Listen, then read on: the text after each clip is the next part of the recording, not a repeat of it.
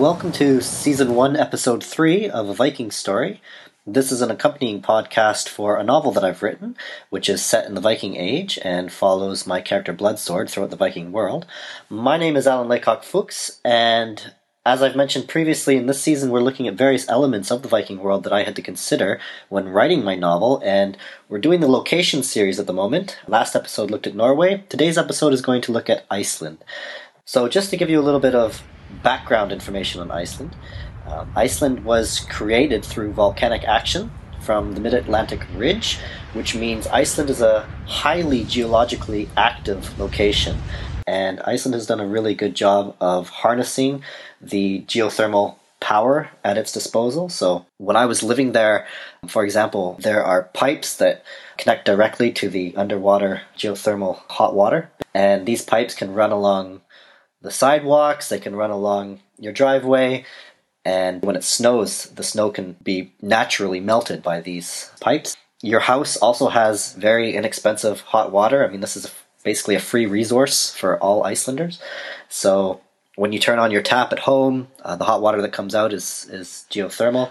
It can smell a little bit like sulfur, but this is something that you just get used to, actually. And there were certain things when I was living in Iceland that after a while you just stopped noticing it. I think it's very similar to when you buy a house or rent a house or an apartment that's near like a railway track and you hear the trains coming every so often, and after a while of living there you don't really notice it anymore. And that was how it was for me as well. I remember I had friends coming over one time and they told me that there was a problem with my shower, and I felt so bad for my guests. I was like, oh, these poor people have come all the way to visit me, and now they just want to have a shower and something's gone wrong. So I went to take a look at it, and I remember asking them, so what's the problem? And they said, well, it smells funny. And then I realized, yeah, the water it's the sulfur, basically. And I told them, actually, this is normal, and I don't even smell it anymore. It was the same thing with rain. There's like a light, misty rain that happens quite often in Iceland. And it's almost like if you've ever been to Niagara Falls or a waterfall or something like that, where there's that mist that sprays off the water. That's kind of like how it is in Iceland. And after a while, that was something I didn't notice anymore either. And sometimes people, usually guests, would say, hey, like, it's raining. Shouldn't you have an umbrella or something? And I would have to like take a moment to gather my thought. I'd think, oh yeah, it is raining, isn't it? Oh, like you just don't really pick up on it. And by the way, umbrellas in Iceland are fairly useless because of the wind.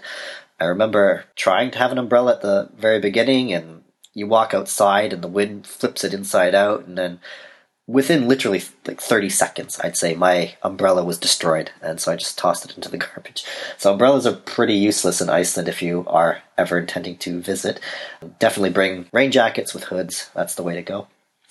Anyways, back to the geography of Iceland and its history. So today, Iceland is the second largest island in Europe after the UK, and it's technically still growing. So at 5 centimeters per year, it might take a while, but someday Iceland will be number one.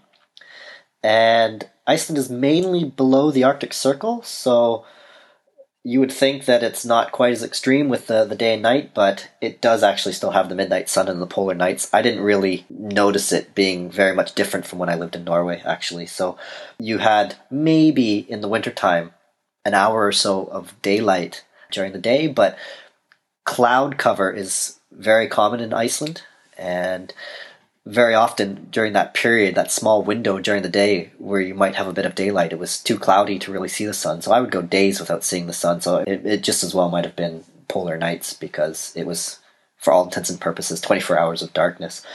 And you might think maybe 24 hours of darkness, would this get depressing? Do people get depressed in these northern places? And I can tell you from my experience personally, I didn't get depressed during the darkness, during the dark hours. The weird thing is that the sun will set and a few hours will go by. Maybe you'll have a bite to eat, a late dinner or something, and a few more hours will go by and you'll think, okay, it's time to hit the sack, get some rest. And you'll check the time and it's only 8 p.m. So the weird thing was you get tired more because it's darker more, and your body, at least my body, just naturally wanted to go to sleep when it was dark. And same thing with waking up in the morning. You didn't really feel like waking up when it was still dark. And I studied in Iceland. I remember waking up, going to class, and coming home, and it was still dark. and you just kind of get used to it. But yeah, I wouldn't say I was depressed, but I would say I was more tired. I was tired more often, which sometimes people can think is a part of depression, and sometimes I'm sure it is, but I don't think I was depressed in Iceland. I think I was just tired. The strange thing is, too, when you don't have the sun for as much as you do in Iceland, and Norway for that matter, too, you don't get a lot of the vitamin D that you would naturally get from the sunlight. And in Iceland, the way that they combated this was they had something called happy lights. So there's a huge swimming culture in Iceland, and there were pools that you could go to, and you could get like a season's pass, and you go quite often. A lot of Icelanders go even on their lunch breaks during the workday and things like this. So, and at these places there were happy lights. So they were basically plastic white lights that you could sit in front of, and they would emanate vitamin D, or at least replicate it, so that your body would still get this sunlight feeling. And some people had these in their houses as well. So the happy lights were one way to kind of get through the polar nights. Conversely, in the summer, it was basically 24 hours of daylight. There might have been also a small window during the night where it got dark, but it never really, from my memory, got dark. Like, the sun would kind of set, but it would still be daylight. You could still basically see, and then the sun would rise again shortly thereafter. So there were many times when I was out, I was a younger guy back then, and I'd be partying or whatever, and you'd be out late at night, and you'd miss that window where it got dark slightly for a little bit of time, and at some point it's total daylight, it's total brightness, and you think, well, I've been out for a long time now, I should probably go back home. You check your watch, it's 6 a.m. You're like, oh my god. So yeah, for all intents and purposes, midnight sun. And another question people ask me too is it difficult to sleep in the summertime when the sun is up basically all the time? And in the summer, I didn't really have trouble sleeping. You just need thick curtains. That'll block out the light, and you'll sleep pretty fine. Although I am a guy, and I do think guys sleep easier. I can sleep with, pretty much music playing or the TV on, or in any position. So yeah, perhaps it's easier for me. Just to continue with the geography of Iceland there, so it's a uniquely beautiful place, I would say. There are some things that's missing. One of the things that's missing is forests. So there are no trees really in Iceland. Interestingly enough, when Iceland was first settled, there were trees in abundance. But very quickly, this resource was depleted, and it seems like the trees just couldn't regenerate again after they were depleted. So Iceland today, it's a callback to that time period. And you see the effects of the deforestation from the Viking Age. So only 4% of Iceland is populated today. And if you were to take all the trees in Iceland and put them together into that 4%, it would be a decent sized forest. But obviously, this 4% is spread out over the entire country. So trees are very sparse. There's not really any forests. The trees that do grow don't grow very tall. So there's a joke in Iceland that if you ever get lost in an Icelandic forest, just stand up. So yeah, but it's a beautiful country nonetheless. You've got lava fields, you've got glaciers, even the cloud coverage that I talked about. It was always cloudy, but that was beautiful as well, and you learn to appreciate that in its own way. But it is interesting because I had a friend that I was studying with, and she was from Detroit, and she was dating an Icelandic guy, and she told me a story of when they went back to Detroit to visit her home, and it was a clear blue sky, and her boyfriend just commented that, oh, the weather is so nice, like, this is amazing. And she was like, yeah, it's okay, I guess. But the thing that was amazing him was that it was just a clear blue sky, and there were no clouds at all, which is just unheard of in Iceland. I can't remember a time where there was just clear blue sky. There was always cloud cover. But as I said, it's very beautiful in its own way, and you learn to appreciate the lava fields instead of the forests. But there were things I definitely missed in Iceland, and yeah, perhaps a clear blue sky was one of them. The other strange thing is there's no real thunder or lightning in Iceland. I was told that it has something to do with the type of clouds. The only time I can recall ever seeing lightning in Iceland was when there was a volcanic eruption, and sometimes around the eruption there would actually be lightning as well. But really, there's no thunder or lightning in Iceland, which is strange because the most popular god in Iceland during the Viking Age was Thor, who was obviously the god of thunder. So it's a strange, I don't know, coincidence or something there. But so I missed thunder. I also weirdly missed the sound of trains. There are no trains in Iceland, so just the sound of like a train whistle or something like that. It's just something.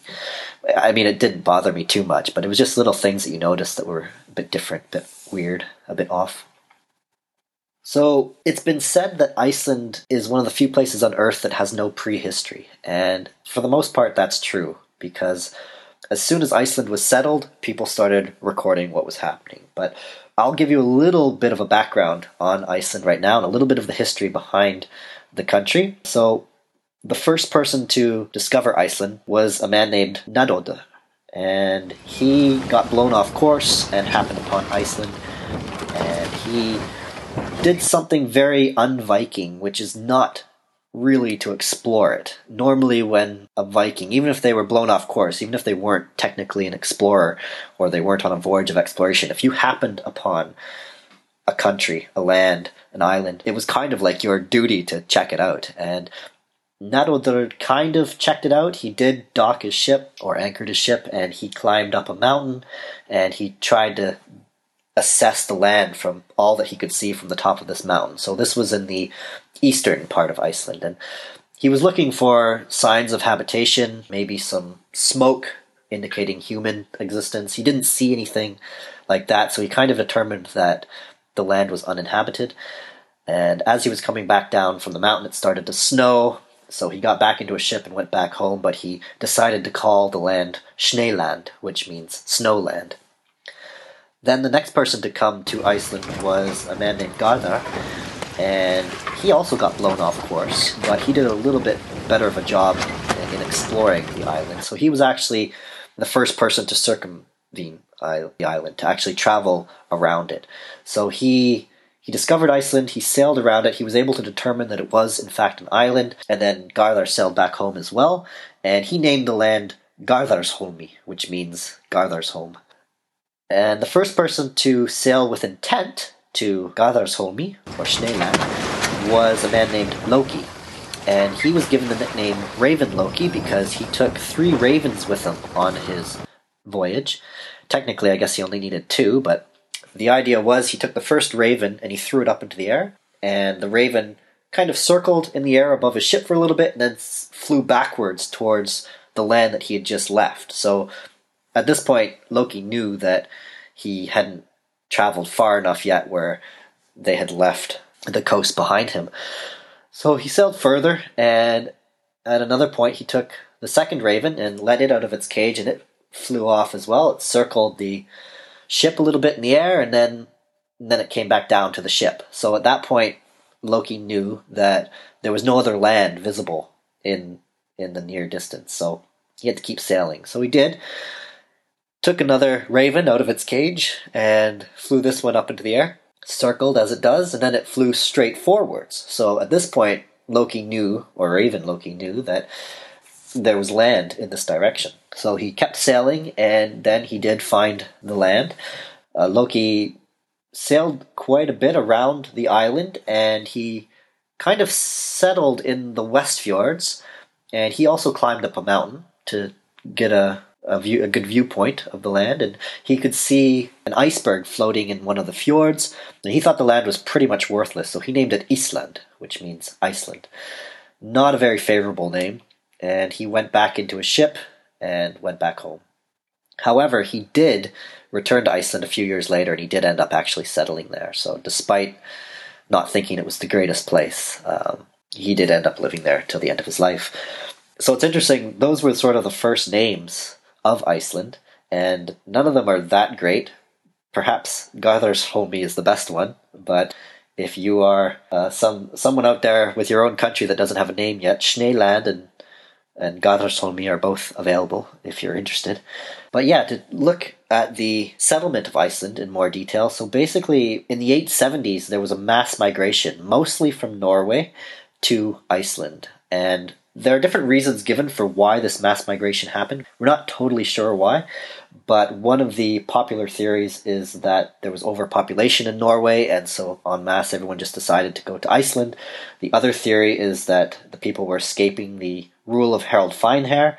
He was starting to tax the property. He's listed as the first sort of king of Norway, and there is sort of a romantic tale behind his legacy. So as legend has it, Harold Finehair was in love with a girl named Gyda, and she refused to marry him until he was king of all of Norway. So no pressure there. So Harold decided that he would not comb his hair or really take care of his hair until he was the king of all of Norway. So this earned him the nickname Tanglehair because his hair got very messy. But eventually he did conquer all of Norway, and then he did cut his hair and tame it, so then he became Harold Finehair. And once he started controlling all of Norway, as I sort of alluded to, he started taxing the people, and previously they had not been taxed. So this is one of the ideas that, in any case, everybody was in communication with each other, and they decided en masse that let's just go to Iceland. Let's start a new life there. So everybody moved to Iceland, and as I said, there were a lot of forests in the beginning. So actually, it was no problem for them to have firewood, to build longhouses, or it suited their needs initially. After about maybe 100 years, so within a few generations, it was already a concern in Iceland that the deforestation was becoming a problem. The deforestation happened quite quickly, and as I said, it never really regenerated. So eventually you had the Icelanders sort of stuck on their own. They couldn't really make ships or repair their ships very easily. There just wasn't enough timber to go around, so they became really an island unto themselves. But I mentioned before there's no real prehistory to Iceland, and if you are an Icelander today, actually, you can trace your family lineage all the way back to that very first settler that settled Iceland. That's a family member of yours. So if you're interested, you can even look these up and find out that Egil's great grandson, or whatever it is now a DJ in Reykjavik. But yeah, before the Vikings arrived, it is believed that there were some Irish monks known as papar in Iceland, and it was quite popular at the time that if you were a monk, you might want to live in solitude and just sort of escape civilization. So the monks ostensibly found Iceland and lived in some caves there. There are some crosses that have been found that were etched into caves that people think were attributed to the papar.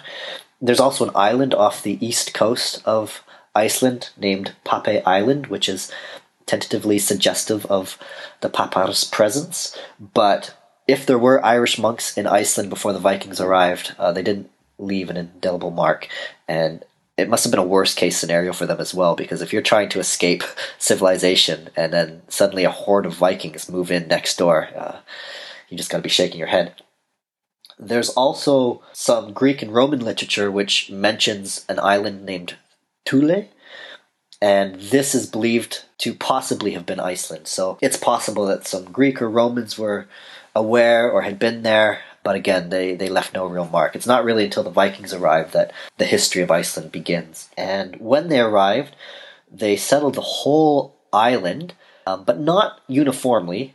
The most arable land was in the southwest, sort of near modern-day Reykjavik. And so this was a highly populated area. And as I've mentioned in previous episodes, the Vikings preferred to raise animals, have animal husbandry. So a lot of people settled this area because this was the best land. In the north, especially the West Fjords, there's really no room for farming. So this is more of a marine, fishing-based culture.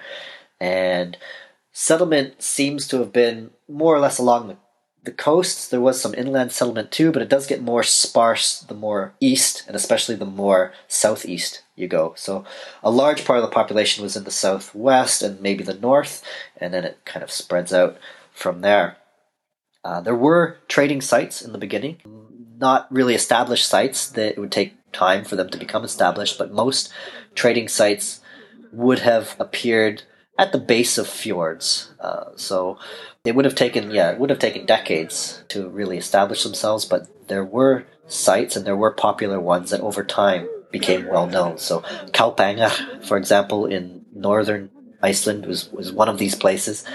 And the likeliest form of trade as well for Icelanders at the time was between the more inland farming areas and the coastal fishing areas. So the likeliest trade would have been fish for farm products, and in this way everybody would have benefited from both the agriculture and from the fishing. And trade with other sources So most Icelanders were originally Norwegian. It's thought most of them were actually from southern Norway. It does seem, based on DNA evidence, that a lot of these Norwegians took Irish brides or wives with them as they went across the sea to Iceland. So you get, strangely, a lot of Irish DNA, especially on the maternal side. But yeah, for most Icelanders, they would have had strong cultural connections to Norway, as well as probably they knew people in Norway and had personal connections. So a lot of the foreign trade was originally conducted with Norway, but as I mentioned, once the deforestation happens and there aren't really enough ships for Iceland to trade themselves, they have to rely on Norwegians or other people coming to Iceland, which just didn't happen. It started to phase out after a couple hundred years. So Icelanders were really very much on their own, and we see this in the archaeological record as well. There's soapstone that seems to be continually reworked. There is flint that has unusually long lifespans as strikelites, for example. So there's just evidence that the Vikings were pretty much on their own and had to make do with what they had there. And it took them a while, it seems, before they could harness the natural resources. But once they did, it was not too bad for them. And I mentioned the geothermal water. So even from the Viking Age, they had hot pots. They could channel this warm water into pools, essentially jacuzzis. So they had some luxuries, I would say, that weren't normal in Scandinavia. But Iceland is a very unusual place. So there were certainly some benefits there. And I'll talk more about those in future episodes. But I think this is where I'll end for today. It's already quite a lot of information to digest. Episode 4, I'm going to look more closely at Vinland, which is in North America, so that will be the third and final location. But until then, if you're an agent, if you're a publisher, if you're a fan and you'd like to get in touch, you can reach me at vikingstoryfaq@outlook.com. I'd love to hear from you. That's vikingstoryfaq. And I just want to thank you again for listening, and cue Thor's thunder, which, by the way, you can't hear in Iceland.